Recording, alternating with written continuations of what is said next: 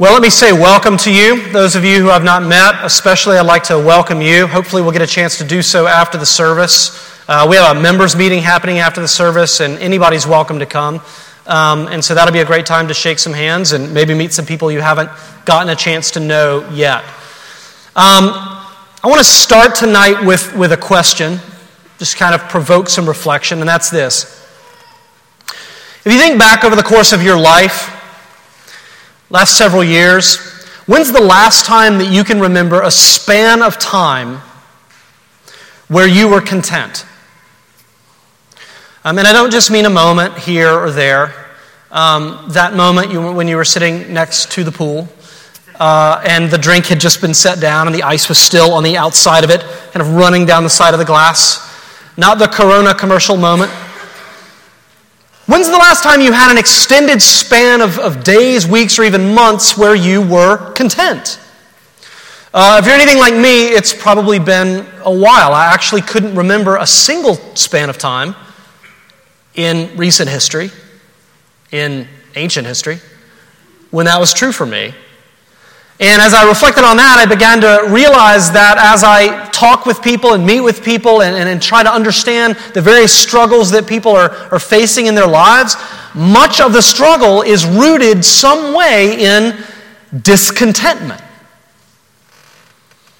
It's people who struggle with contentment.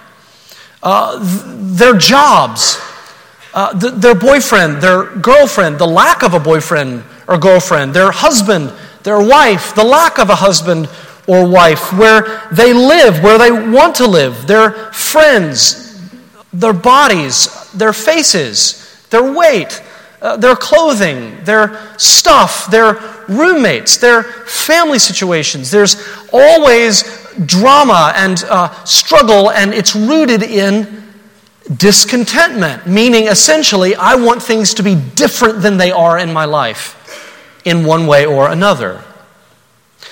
And we ask why? Why is that the case? Why do we say, I'm dying to get married, and then I wish I had married somebody else, and then I wish I could change my spouse, and then I wish I could get out of my marriage? Why do we say that about our jobs and our homes? I would love to live in the city. It's hard to live in the city. We've decided we need to leave the city. Why do we constantly face a lack of contentment? You could blame the culture and say, well, we live in a culture that facilitates this. It's a culture of more, and you would be right. Our economy thrives off discontentment. It actually depends on us remaining discontented. And because economists know the less content we are, the more stuff we buy in search of contentment. But we can't put all the blame there. Philosophers have known for centuries that contentment can't be found and it can't be bought, that it's a part of human nature. Immanuel Kant said, give a man everything he wants, and at that moment he will feel that everything is not everything. Oh, this is everything I wanted? What about that? That's human nature. So the problem is, contrary to virtually every advertisement ever made, you cannot buy or find contentment. So next time you see somebody's Instagram feed and there's a picture of just their feet and the ocean is in the backdrop and it says #blessed, #content, don't believe it. It's a lie. That's not true contentment. So Paul says in our passage today, contentment is something that has to be learned. It has to be habituated. It has to be cultivated. It's a habit of the heart. It's a discipline. It's an art.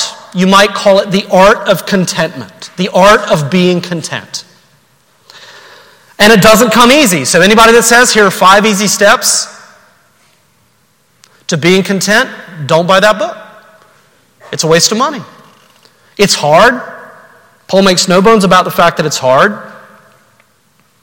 It's a lifelong pursuit. But here in Philippians chapter 4, verses 10 to 13, Paul says the secret of lasting contentment is something that he's found over the course of his life of following Jesus. Now we hear secret and we think, okay, here's the 5 easy steps.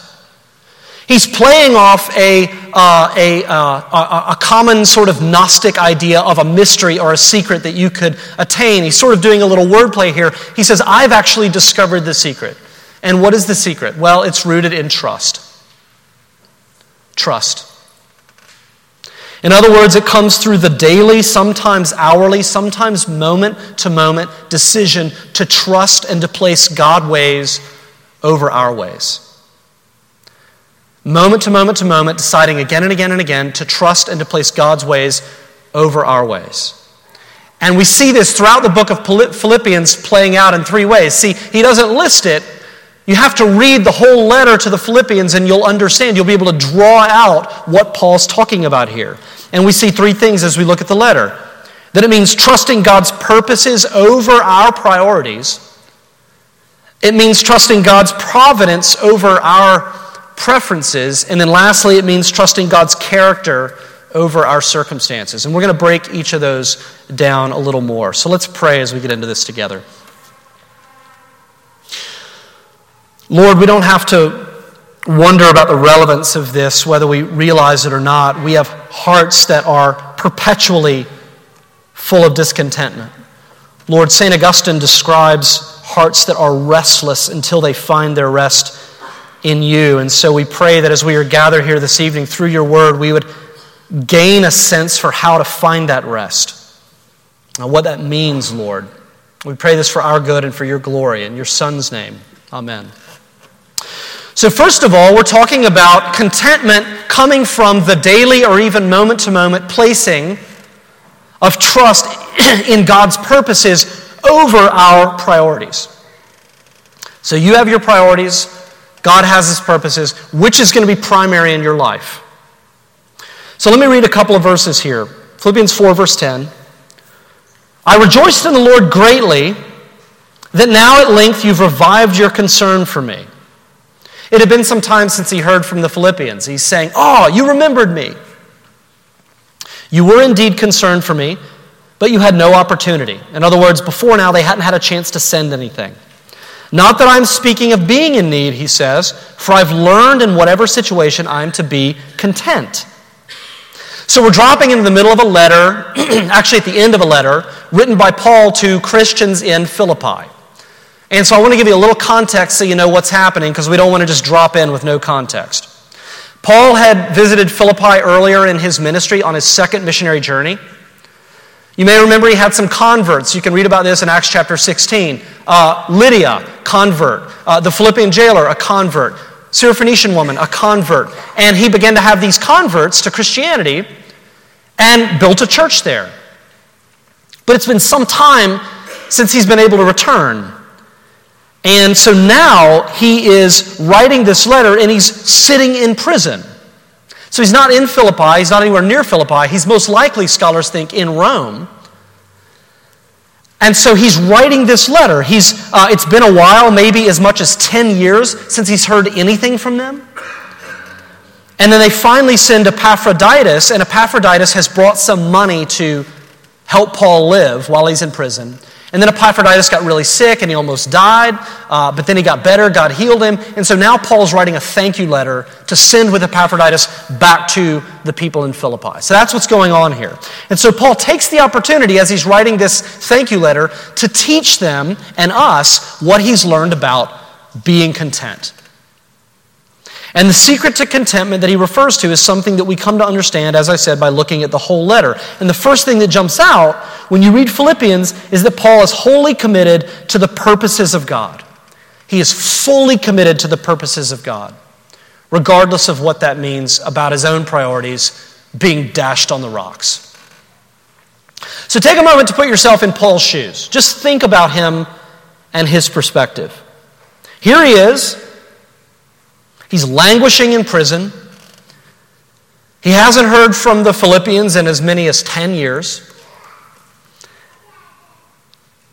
It would be very easy to become bitter. And that's a long time. All I did for those Philippians. All the sacrifices I made. All of the selfless love I poured out. And now I'm here in prison and they can't so much as send me a letter. It'd be easy to be bitter at God. God, all that I've done for you, I've left everything. I've been mocked and ridiculed. I had an amazing, promising career, and I left it all behind to follow you. And here's what I get for all of that service. I'm in prison. I'm rotting in here, and nobody seems to care. And yet when you read the letter is the exact opposite of that attitude. It's full of joy. It's full of gratitude. It's full of praise. And so we have to ask, how in the world? Did he grow up in one of those kind of southern families where they say it's not okay to be mad and upset? Oh, Paul, well, however bad you think it is, there are children starving in Africa who are a lot worse, However bad you think it is, I'm sure there's somebody who's down the street who has it worse. What right do you have to be upset? No, this isn't emotional dishonesty. He's truly filled with joy and gratitude and peace. How's that possible? Drew Houston is the founder of Dropbox. You may have heard of that company. And he gave the commencement address at MIT back in 2013. And it's a decent talk, but one of the points that he makes I thought was kind of interesting. He says, everybody, his advice to graduates is, everybody needs to find their tennis ball. So if you have a dog, you know that you take a tennis ball and you go outside and you throw the tennis ball, and the dog is solely focused on the tennis ball, right? And you can hurl that tennis ball, and the dog is just shoots off, leash snaps off like a lightning bolt, and that dog will plow through snow, through mud, through water, through barbed wire, through anything to get to that ball. It's its sole aim. It's focused on, it's obsessed with getting the tennis ball. And he says, what is your tennis ball in life? What's that chief goal, that chief aim? So if your tennis ball is starting a new company, then you will work nights, you'll work weekends, you'll eat junk food, you'll neglect your family and friends, you'll do all of that joyfully as long as you see your company is growing. But if your tennis ball is spending more time with your family, or eating well, or getting enough sleep, then a job like that is not going to be a source of joy, it's going to be what amounts to slave labor. The entire difference is made by your tennis ball. In other words, your entire perception of everything in your life, the circumstances, really hinges on what that tennis ball is for you. Whatever it is, it shapes how we perceive everything else. And so the point is, the reason that Paul can be so joyful, the reason that he can be so content in his life is because he's found his tennis ball. And that shapes everything else in his life. And here's his tennis ball. It's in Philippians 3, verse 8. He says, I count everything as loss because of the surpassing worth of knowing Jesus Christ my Lord. I count everything as loss because I know the surpassing worth. In other words, surpassing. That's the tennis ball. It's worth more than anything else in my life. Knowing Jesus Christ my Lord. For his sake I've suffered the loss of all things and count them as rubbish in order that I may gain Christ. It's an amazing statement. What's he saying? I know Christ. I know I belong to Christ, and I want my whole life to be about knowing Christ more and more and more, gaining more and more and more of a sense of the presence of Christ in my life, becoming more and more like him. Because Paul knows that God's purpose for each one of us is that we would know Christ more deeply and become more like him. And God works tirelessly toward that end. If somebody said, you should consider becoming a Christian because you're going to be so much happier, they were deceiving you. If somebody said, hey, you should be a Christian because it's going to make your life so much more convenient, you were misled. If you thought that being a Christian would somehow solve the problems in your life, then you're really going down a rabbit trail. God's single purpose in our life is to make us more like Christ. And everything in our lives is geared toward that end. And Paul understands this.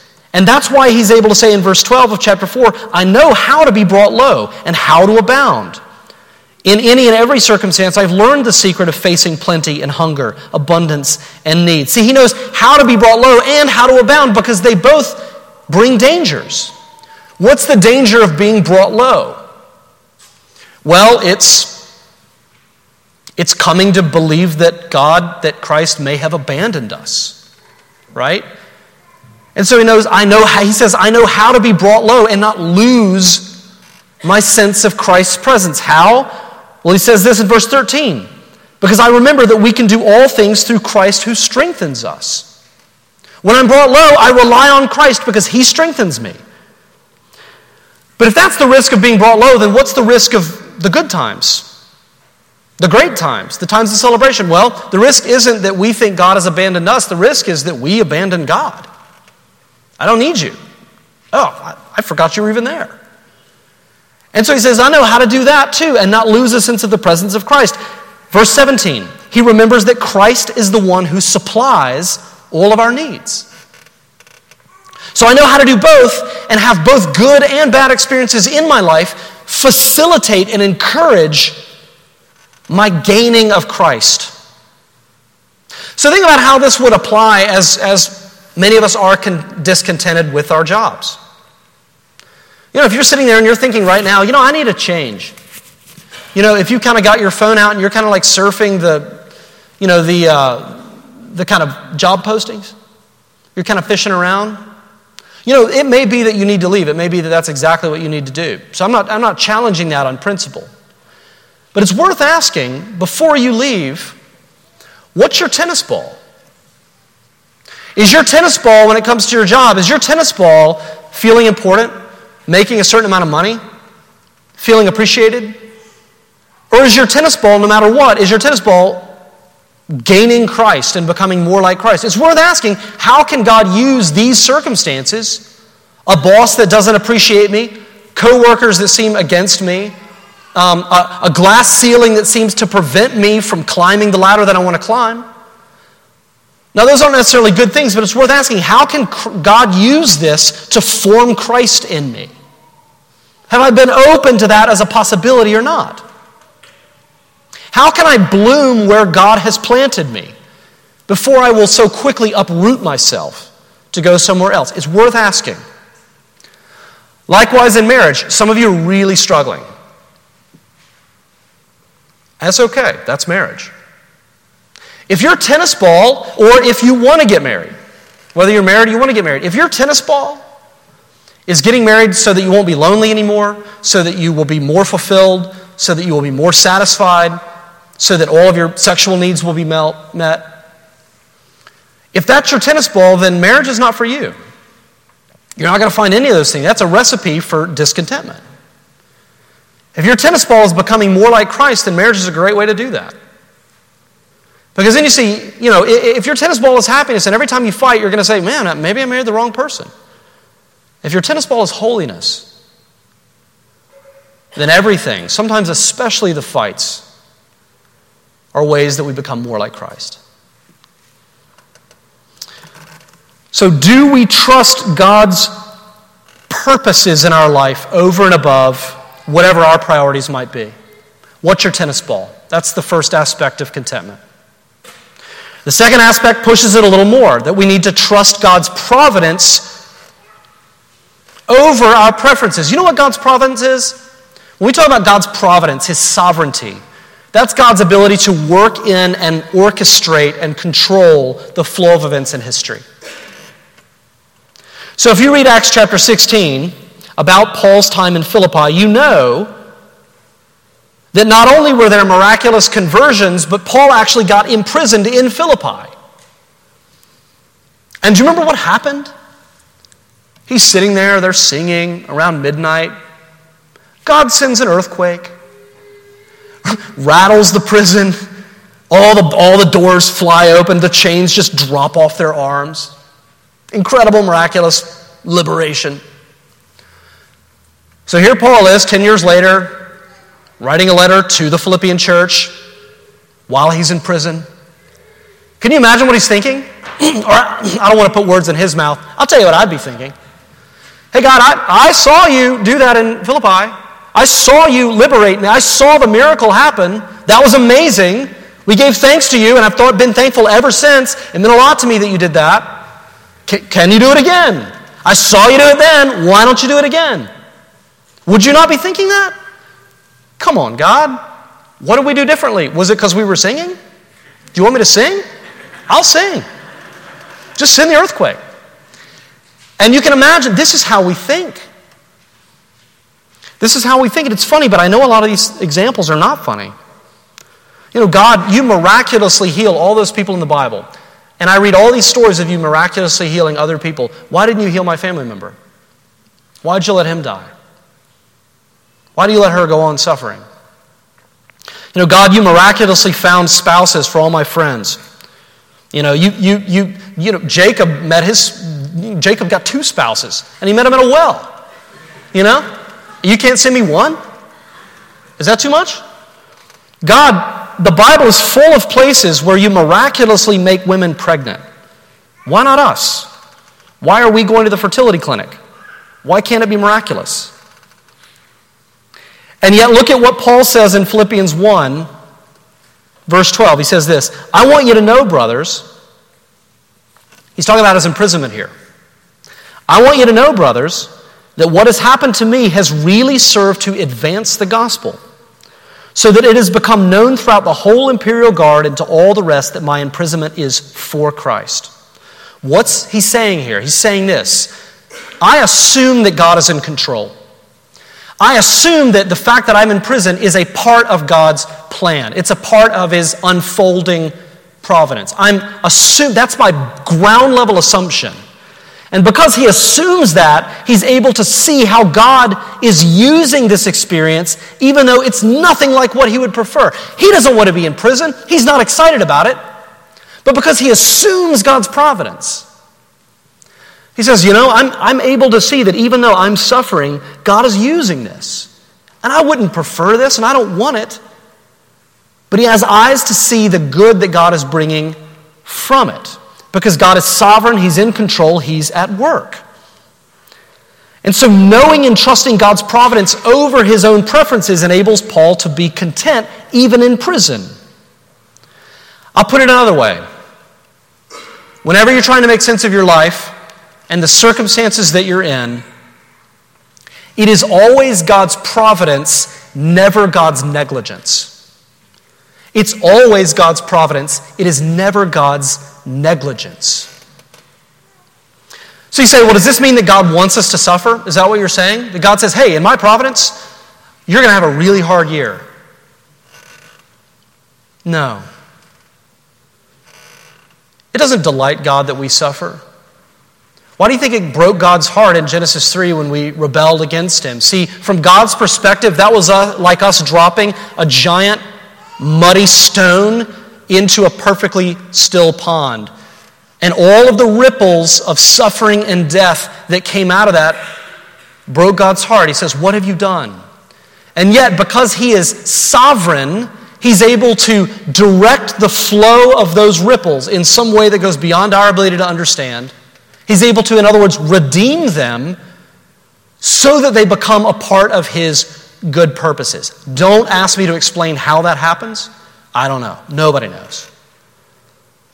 But he's able to direct the flow of all of those implications and ripples so that eventually they become a part of his good purposes.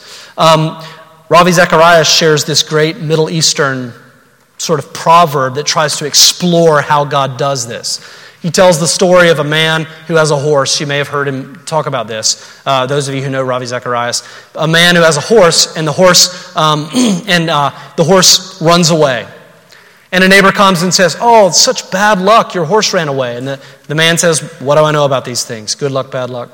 A few days later, the horse comes back and brings 20 wild horses with it. Same neighbor comes and says, "What good luck! Your horse that ran away brought all these horses back." The man says, "What do I know about these things? Good luck, bad luck." A few days later, the man's son tries to break one of these wild horses and gets his own leg broken, gets kicked by the horse. Neighbor comes by and says, "Wow, bad luck. If you didn't have those horses, that wouldn't happen to your son."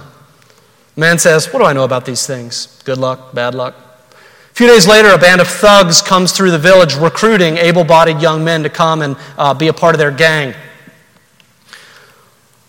They almost recruit this man's son, and they realize he has a broken leg, and they don't want the dead weight, so they pass him over.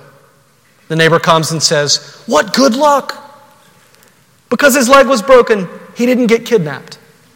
The man says, "What do I know about these things?" The point is obvious. What do we know about good luck versus bad luck? Who are we to think that we can assign what is fortune and what is misfortune, what is blessing and what is curse? The point we tried to make on Ash Wednesday, for those of you who are here, is sometimes it is precisely the best, greatest, most celebratory things in our lives that are spiritual attack. And sometimes it is the hard things, the struggles, the times of dryness and tooth and nail existence. Sometimes those are the greatest blessing. The point is, who are we to decide? Certainly above my pay grade. One of the best examples of this is the story of Joseph in Genesis. Such an amazing story. Brothers are jealous of him. They sell him into slavery. They tell his father that he's dead. He gets mistreated. He gets sent off to Egypt. He gets falsely accused of rape. He gets thrown in prison. And yet through it all, God's plan is unfolding. And eventually he becomes the second most powerful man in Egypt, second only to the Pharaoh. And then what happens? A famine comes. Joseph's entire family is on the brink of death, so they all go to Egypt. They have no idea that Joseph is still alive. And they come, and who is the person in the position to make the decision about whether they live or die? It's Joseph. And so Joseph embraces them, and he says, "As for you, you meant evil against me, but look what God did. God meant it for good, to bring it about that many people should be kept alive." Joseph is saying, who am I to say what is good luck and bad luck? But look what God has done.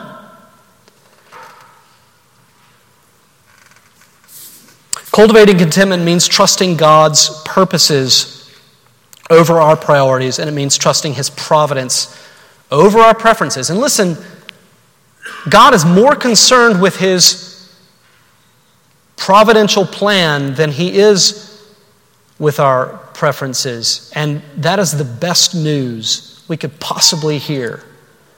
Because there are times that God loves us so much that He says yes to what we ask Him. There are times that God loves us so much that He says no.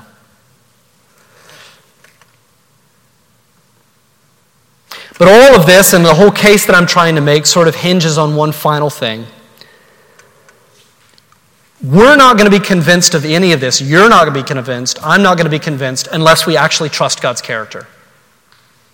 And unless you actually believe that this kind of providential, powerful God is actually trustworthy. So really the core of contentment means cultivating in our hearts the ability to trust God's character over our circumstances. So what I mean is that you look at your life and your situation, and then you look at God's character, and you decide which one has more credence.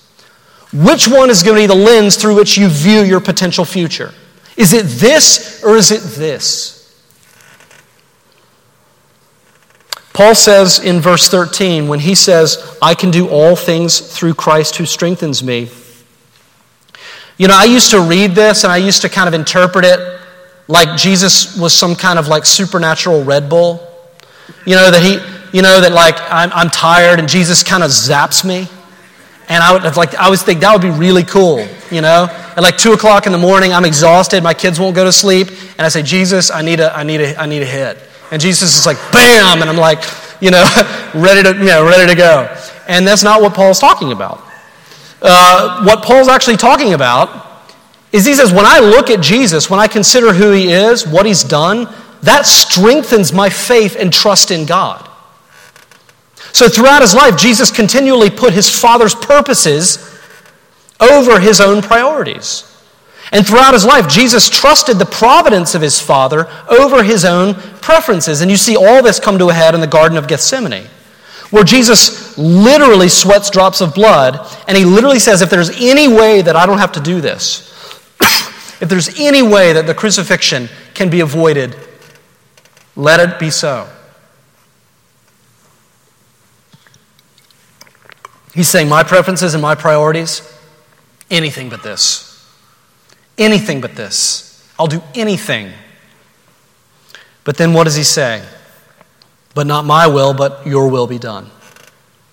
That's the placing of God's ways, God the Father's ways, over his own. You forget the humanness of Jesus, the dread that he felt. And of course, if we really want to see the character of God on display, look at the cross itself. If we are ever tempted to doubt God's purposes, if we're ever tempted to doubt his providence, which is his ability and desire to redeem all things for our good, just look at the cross.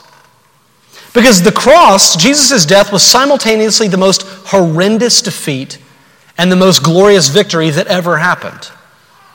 It was an utter defeat. It was a seeming triumph of evil over Jesus. And yet that very defeat was Jesus' means of gaining victory. By taking the sin of the world on himself and dying, Jesus actually liberates the world from sin and defeats death. This is the great mystery of the gospel. Jesus says, my victory is going to come when I let my enemies have their way with me. How amazing is that? So this is really the core of the secret of contentment, is the cross itself. Every time we're tempted to doubt or to demote God's ways, look at the cross. So every time we look at the cross, it reminds us why we can and should trust God's purposes and his priorities and ultimately his character over anything in our lives. So the point is this: if you are struggling, which I know many of us are right now, if you are struggling with discontentment, if you're massively unhappy in your life, if there are things that you would change in a heartbeat, the first thing we need to do is to look at the cross. That's what this season is all about, by the way, the season of Lent. It's about looking and contemplating the reality of the cross. If God's the kind of God who's able to interweave his purposes from the earliest days of humanity through countless generations, through centuries of history and nations converging, all leading to this magnificent triumph on the cross, if he's the kind of God who can do that through thousands of years of history, then surely he can be trusted to handle your life. Right? If God is the kind of God whose providence is able to bring the greatest victory out of the greatest defeat, then surely he can redeem whatever suffering you're dealing with. And if God is the kind of God who would do all of this for us, even though we don't deserve it, but purely because he loves us, then surely his character is one that you can trust. Even if it doesn't make sense. Even if it won't make sense. Until the day comes when Jesus wipes away every tear.